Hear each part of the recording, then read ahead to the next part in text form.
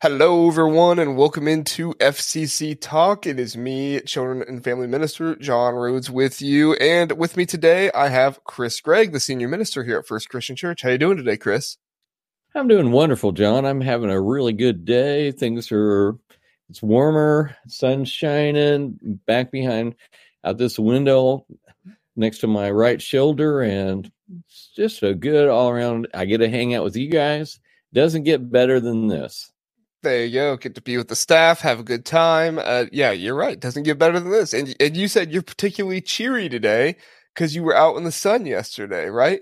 I was helping one of the guys that I mentor put a furnace in for one of our members, and spent the day with him and was outside. And it was a little cool, but overall, it was just a good day. I took a vacation day to do that.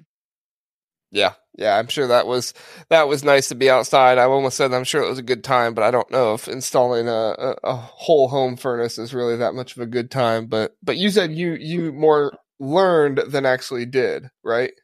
I did learn more than I actually did, but it was still a great experience. But you still did stuff, so that's good. That's good. Yep. All right, well, if you're listening to FCC Talk, thank you so much for listening. We appreciate that. If this is your first time listening, welcome. This is where we talk about, different news stories and articles and things being written in the current events.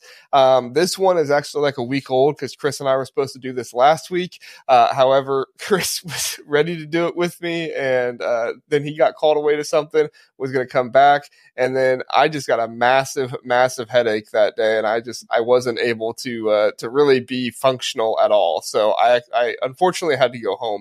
But we're here. We're doing the podcast today, and even though it's a week late, I'm sure the news is still current enough that it's not all breaking news. So yeah, we'll get into it. Our first topic of discussion is that there has been some archaeological finds in that give more of an explanation between the Roman shift of paganism to Christianity. Now, if you don't know what I'm talking about, back in the Roman days, whatever you want to call it, the Roman era, when Constantine converted to Christianity, he was set out to convert all of Rome to Christianity as well, the Romans. And there wasn't ever a whole lot of clarity on what that looked like, that kind of conversion time.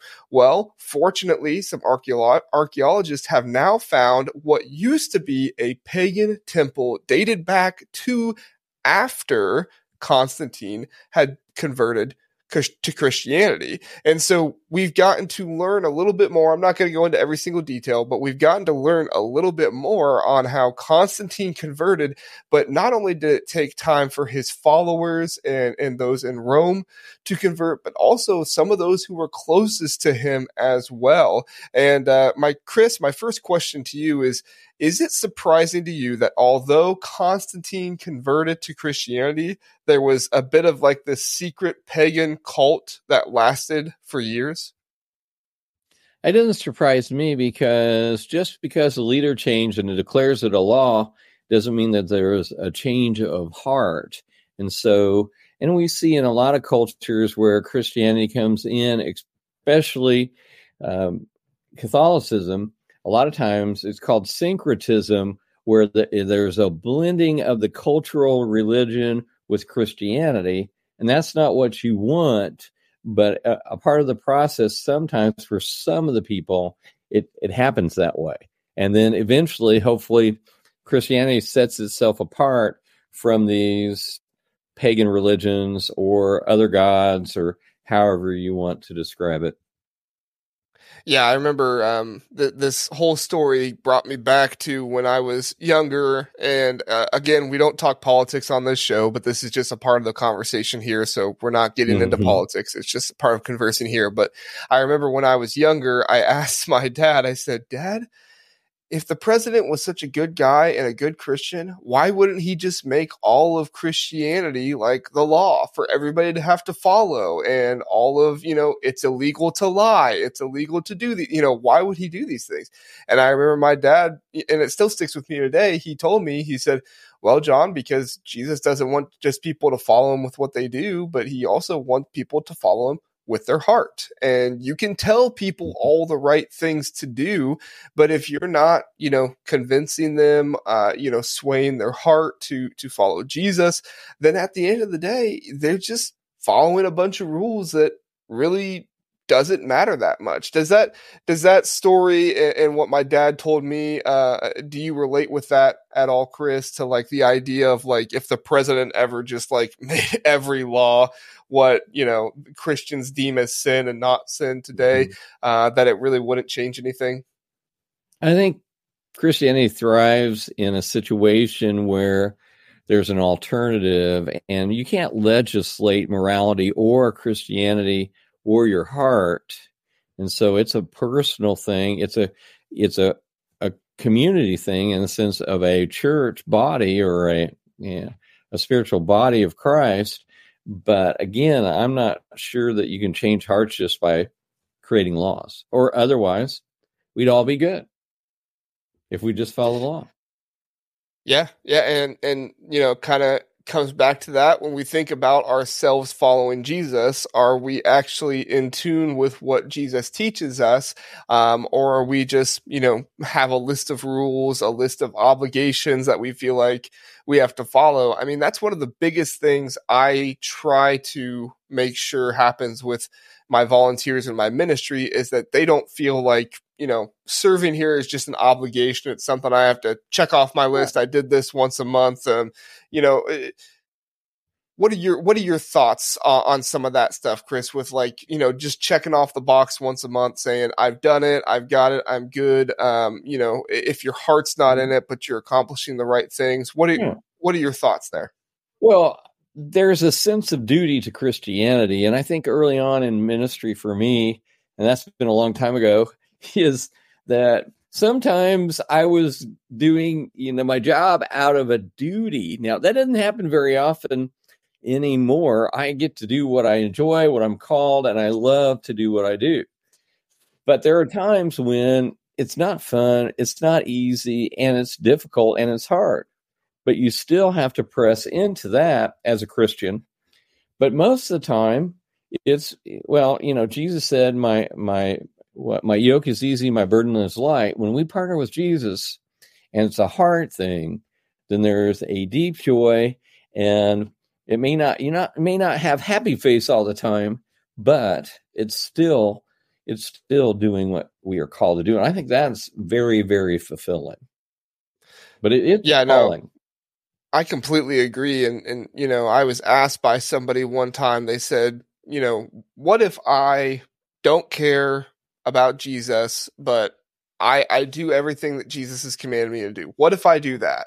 And my response to them was, you cannot do everything Jesus calls you to do unless you follow him, because there is a large aspect of trust. There is a large aspect of, desire of communing with him that you have to have in order to follow what God has commanded us to do. Obviously, we all think of, some of the most well-known things. We're not going to, we're going to be kind to one another. We're not going to lie. We're not going to cheat. We're not going to steal. Those are the kind of the common things, but it goes so much deeper than that. With how we raise our children, with our marriages, with how we interact with others. It sounds easy. Oh, just be kind.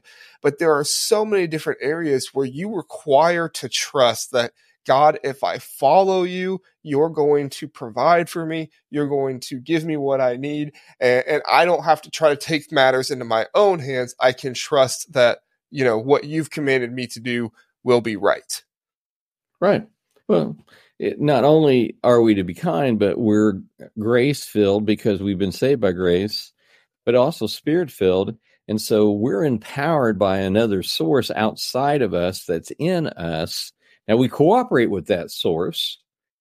We need to cooperate with that source, but that is what makes us holy and good, is what God does through us. It's not all on me. It's not all on God. It's a mutual partnership, if you will, working together to achieve those results. Right. And Jesus has made us right, right? I mean, we have not Yeah. made ourselves right. We've done nothing, to forgive our own sins or anything like that. But if Mm-hmm. we don't follow Jesus, we're never going to be right. We're never going to be righteous. We're never going to be completely following him without that. So, a great topic of discussion there, Chris. I appreciate that. I do want to get into the next article, which this one is from, as my phone pulls it up. Yes, this one's from Relevant Magazine. We've gone back to Relevant Magazine from time to time. Chris, are you familiar with Levi Lusko? Yes. Yeah, I he's get like to hear some excerpts of him. I heard he preach a few times online. Yeah, I think he's from Montana, megachurch minister in Montana, which, I don't know how you have a megachurch in Montana, but he seemed to have done Well, it. So, maybe maybe in what's the big town and what are the big towns in Montana? I'm drawing a blank. there's a few of them, but yeah, I mean, there are a few places that are big enough. Missoula is a pretty big Missoula, place. yeah. In Yes. fact, my parents, somebody in their small group, they actually moved to Montana as missionary farmers. Wow. It kind of sounds funny, but there's apparently a large farm community that is completely devoid of Christianity, doesn't have a church or anything like that, and they Wow. moved there as farmers who are planting a church and doing that kind of stuff. So I guess more church planters than missionaries, but still an interesting thing. Well, anyway, Levi Lusko did an interview with Relevant Magazine, and the interview was all about loneliness. And as Levi Lusko puts it, there is a loneliness epidemic in the church or in culture today, and he believes the solving of that comes from the church. So you and I, people within the church, that is what is destined to solve this issue of loneliness. And as I read through the interview, I felt like Levi, he was kind of hitting the point on the head in a lot of different areas that I see things as well. After COVID, we kind of experienced this more digital, less interactive with one another area of life. But not only that, we were already heading that way a little bit as well. And he talks a little bit about live streaming for his church and how, it's important that people are not just watching online, but they're also interacting. Mm-hmm. And he encourages anybody who is watching online to interact with his church in some way, shape, or form during the week, whether that's a small group or whether you just get coffee or go out to a meal with somebody from the church. Mm-hmm. So that way you aren't just watching online, but you're also with somebody as well. So Chris, my first question is just big picture, all of everything. How big of a problem do you believe loneliness is in our culture today? I agree with Levi Lusko. I think in this situation, and as I've been, I follow a lot of different preachers, and some of the top preachers have really, really hit on this loneliness. But I think with social media and with the pandemic and the isolation that's occurring, and even more so alienating, the alienation of relationships, boyfriend, girlfriend, that whole thing, dynamic going on, and swipe right or swipe left with all the internet dating apps. It's incredible. And I think I haven't, typically I speak to our online audience on Sunday mornings, but I haven't suggested like Levi Lusko has suggested. I think it's a great idea. Hey, if you're not involved, can't be involved digitally, go out with someone this week who's also a fellow believer where 2 or 3 are gathered, have a meal, do something, serve others. However, to connect and communicate, because we're not created to, what do I say, be alone. We're created for community. That's how we thrive. And the hardest part, I think, I've said it over and over again, and we've talked about it many times, John, is that, that pandemic, being isolated just was deathly for me. That was the hardest, most depressing, loneliest time for me. So I came to the office every day. I was in my office. I was all by myself. Somebody would, stop by, and I would spend 15 minutes just talking to him because I needed that interaction. Now, not everybody's wired like I am, but I was like, okay, I'll keep my social distance, but, and I probably won't hug you, but I need to talk to you. I remember when I would come in, and I think we spoke about this before, but I remember when I would come in on, what was it, Wednesdays? It was either Tuesdays or Wednesdays, and I would come in and we would shoot, the online church message and everything, and I would just get a kick out of, you and I were both just, it seemed like we were starved for some type of interaction, face-to-face conversation with somebody other than our wives. And that's not to say anything against our wives. We love our wives, but we needed some kind of interaction outside of that. And it was it's almost like Wednesdays were like the highlight of the week because we got to talk to somebody, that we weren't living with. Exactly. It's like, hey, out of the cave, I got to talk to somebody today. Yeah. So it just crazy experience. Chris, I do want to touch on some of Levi's ideas for how the church can help solve some of this loneliness epidemic that's going on within our culture. And so he first kind of starts off with like people who attend your church.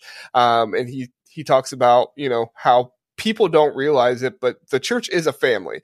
And when somebody who is a single mother has a son or a daughter and they bring them with them to church, that son or daughter can find, a positive male figure in their lives, whether that be the youth minister, whether that be, somebody in their Sunday school class or whatever it might be, but just somebody that is asking them every week, hey, how's your week? How are things going in school? What's going on? And it can be somebody who's as young as preschool or somebody who's as old as 17 years old or something like that. Right. And so I think that's a really, really impactful way. He also just talks about, life groups and small groups. And he talks about not just having them during the week, but on Sunday morning as well. So that way you're meeting with a group of people. He said that some people in their church, they get to church because they don't have Sunday school, but they'll get to church early, like a half hour to an hour early, and they'll sit around and drink coffee together the entire time before church. And that's like their small group thing. There's not a huge lesson or anything like that, but they have time to commune with one another. And another thing he said is serving. He said, one of the biggest things that people don't realize is how much community you get from serving with other people, and how all of you can kind of have like a main goal that you're working toward, whether that be worship, whether that be kids ministry, whether that be, I don't know, outside shoveling snow ministry, right? Whatever that might be, but doing something together and having a purpose. So Chris, my question to you is, do you see the church at being the cure for loneliness in our society, or do you think it goes a little bit deeper than just like life groups, small groups, stuff like that? Well, I think, first of all, we weren't created for monastic life. You're not holy by doing that. We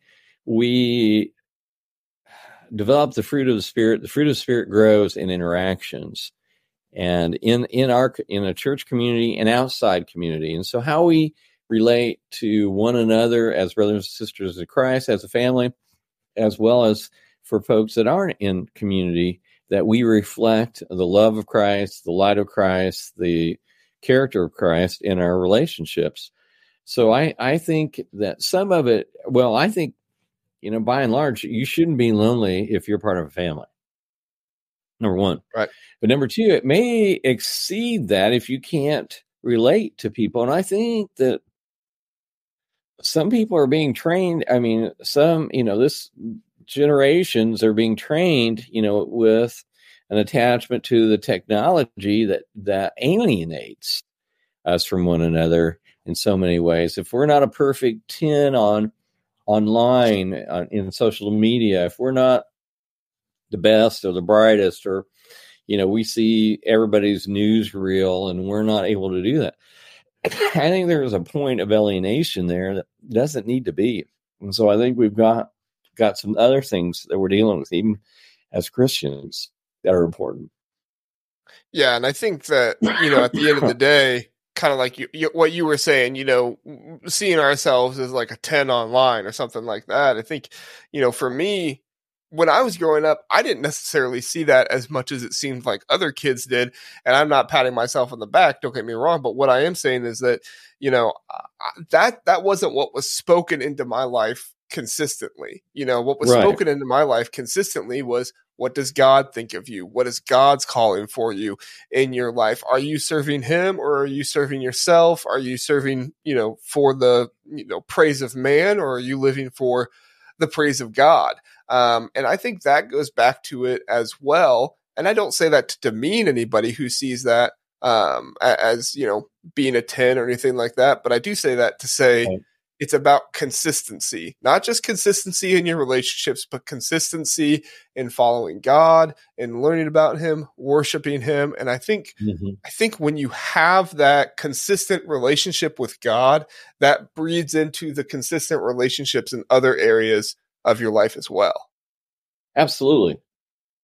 Yeah. So, all right. Our last topic before we get into a few other things is a article on the Gospel Coalition. Again, I love going back to the Gospel Coalition time and time again. It's titled "Gen Z Has Questions, Apologetics Provides Answers." And so what this article is getting at is that a lot of the younger generation today, and we've talked about them with CJ in a few different areas, and this kind of coincides a little bit with what they've been, what we've talked about with CJ.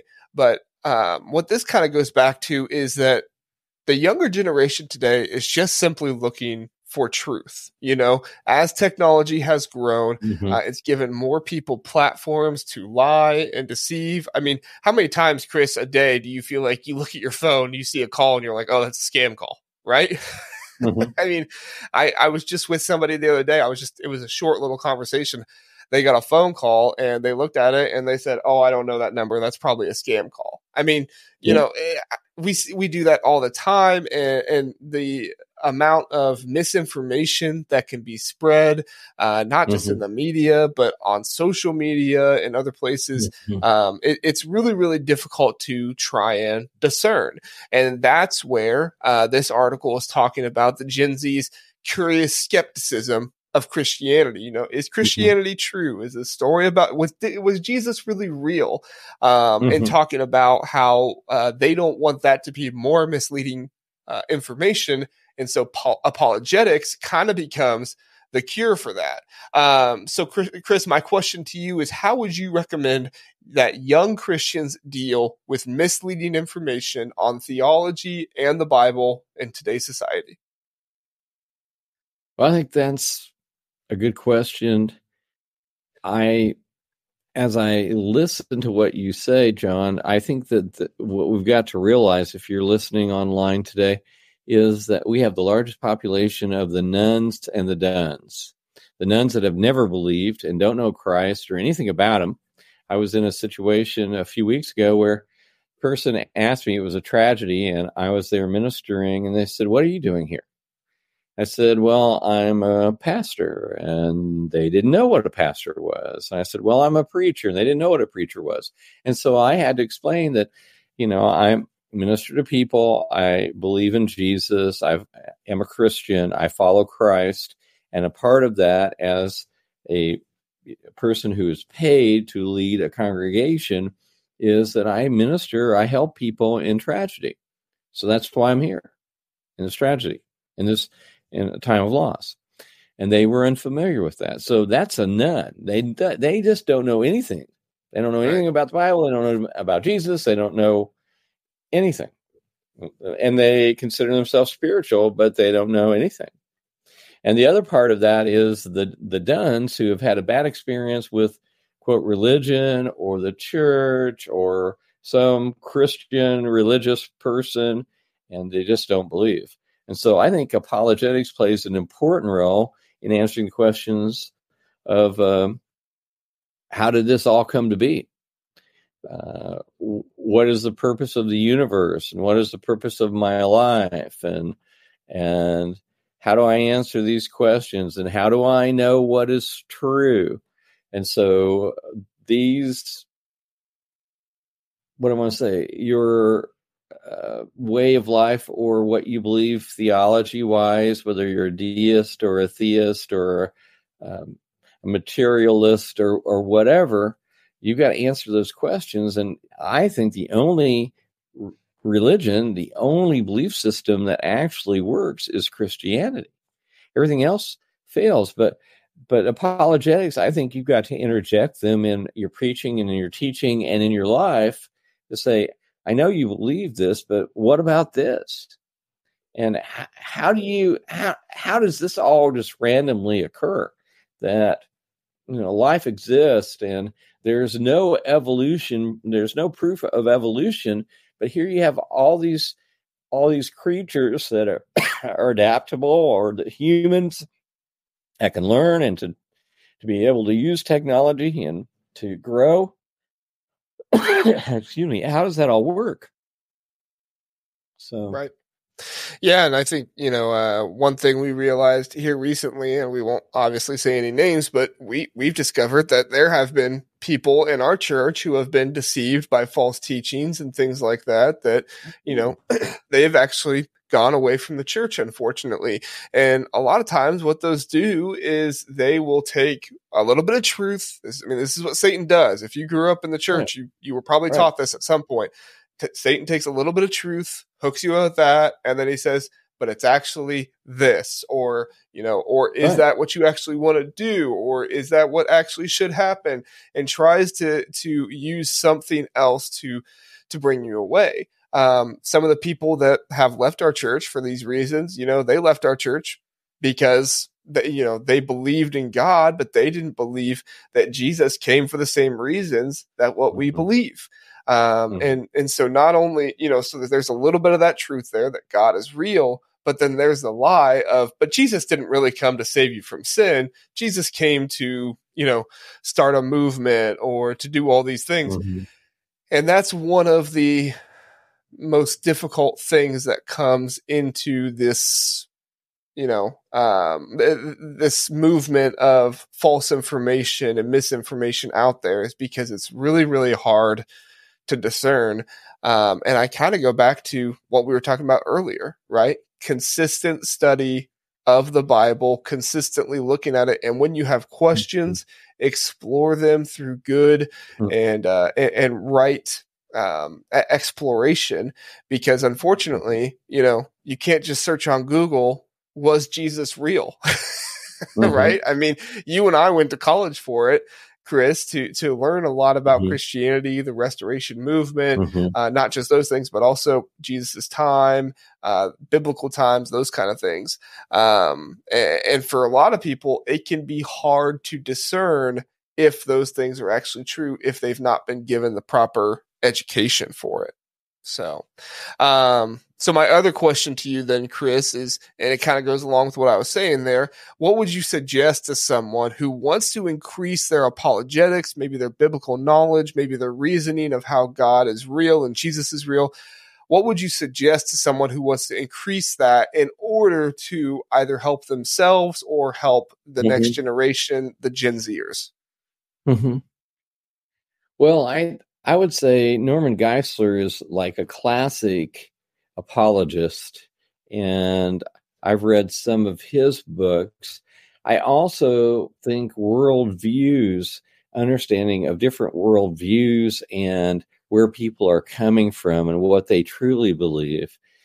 The other thing is Dare to Share. Greg Stier is also, in his thrust for evangelism, has also created some materials so that even a young person, a teenager, could answer some of these questions and to gear up in evangelism. But you're never going to know every question or answer. And so if you have a friend that's going through that and is really struggling, then seek out help, like you or I or anybody on our church staff would be glad to do some research and to find out more answers of why we believe what we believe or how this all works together. But for me, I need to incorporate that in my preaching, because not everybody that hears me actually comes from a Christian perspective or understands biblical theology and or understands why we believe what we believe. That, There's a lot of things in Scripture, like the talking donkey, Balaam and the talking donkey. Right. Well, Christians must be crazy because donkeys don't talk. Well, in this particular instance, God miraculously opened a donkey's mouth and made it speak to Balaam. It's Old Testament story. Do I believe it really happened? I absolutely do. But we see donkeys talk on TV all the time. What's the was it Shrek or something? Yeah, Shrek. We see that. Well, we think that's ridiculous. That's funny, but that's not real life. Well, Balaam's donkey really talked. Well, why do we believe that? Well, God miraculously did that. But no, I don't believe, if I go over to my friend's house, he's got several donkeys. I'm not going to carry on a conversation and expect them to answer me. That's crazy. So I think we have to identify some of those things as we speak. You know what I mean? Yeah, no, I know what you mean. And the other part I was going to add to that, you gave some great resources. But if you are looking for resources, one of the main things that I would encourage you to do is not to get caught up in the fluff of the resource, because sometimes that's what can drag people in. It's, I'm not going to point out, certain people or anything like that, but there can be a certain presentation that makes something look attractive, and then you say, oh, well, that must be true or that must be correct. Right. And no, that just because it looks nice, just because it sounds good, just because it makes you feel good, doesn't mean that it's correct. It might be tempting to want that to be correct. But what you ultimately have to look for is, does it line up with the Bible? And are you reading your Bible consistently enough to have knowledge of what is true and what is untrue? Absolutely. So, well, we'll move on from that one. Or go ahead, Chris.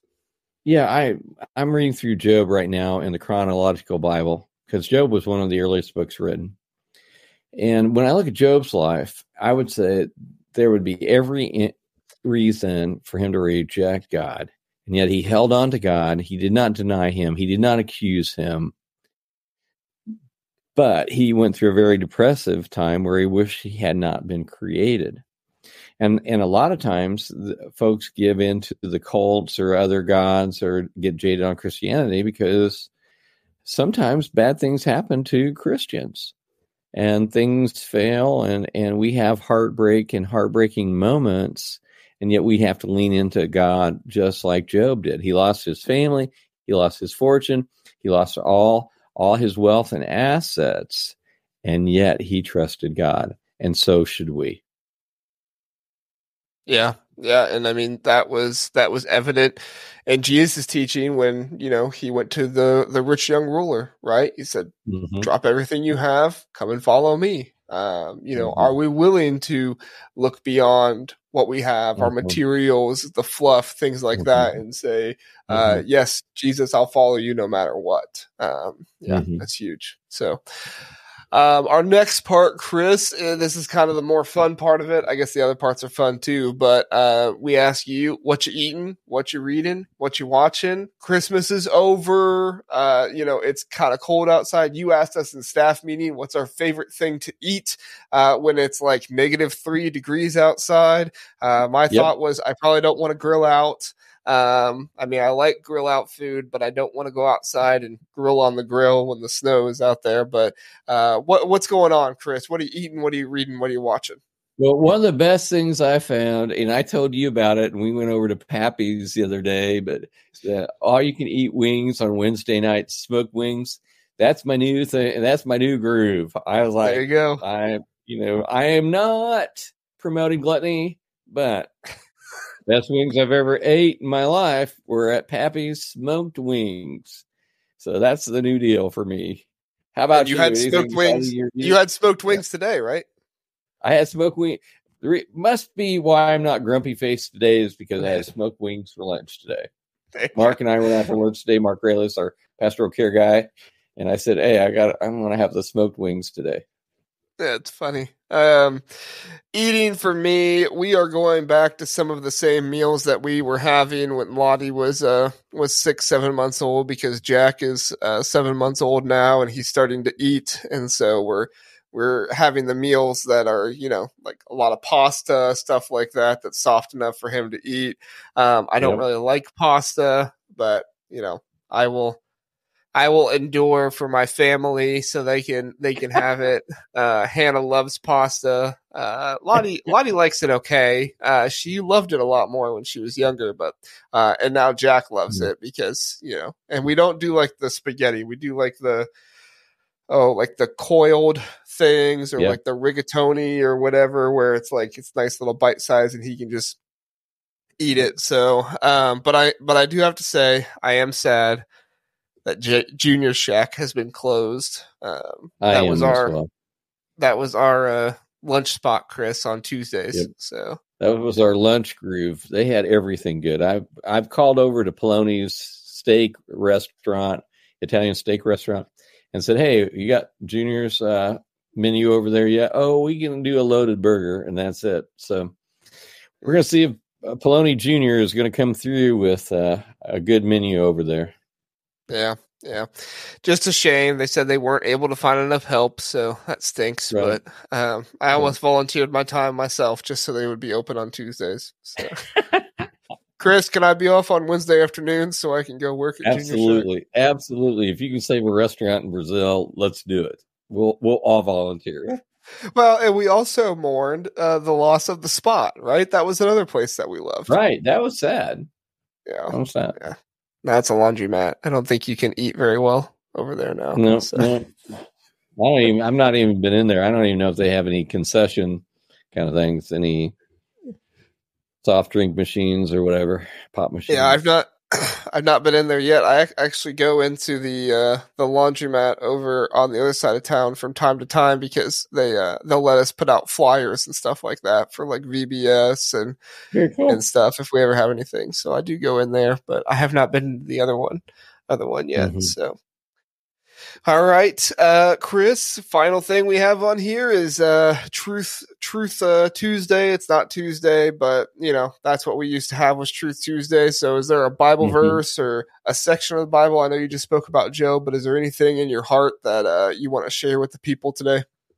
Well, I just think as I'm like reading through Rick Warren's devotional like this morning, talking about that, God loves us and we don't need to wear guilt. He forgives. His grace is enough. We are made holy through him. We're in right relationship with God. We'll never be perfect. We'll always make mistakes. That's just part of the deal. And but God forgives, and he helps us to grow. So to me, that's a theme that I think that we've just got to realize is that God's doing a work in us, and he's never going to give up on us.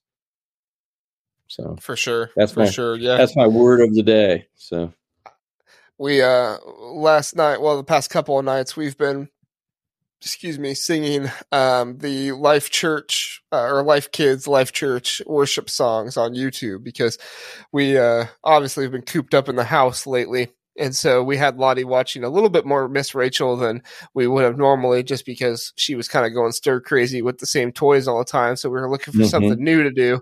And I remember, and I said, oh yeah, in We Kids, they sing those Life Kids songs. I'll have to put on one of those and see if Lottie interacts with it, and she loves them. She sits there or she shouldn't sit there.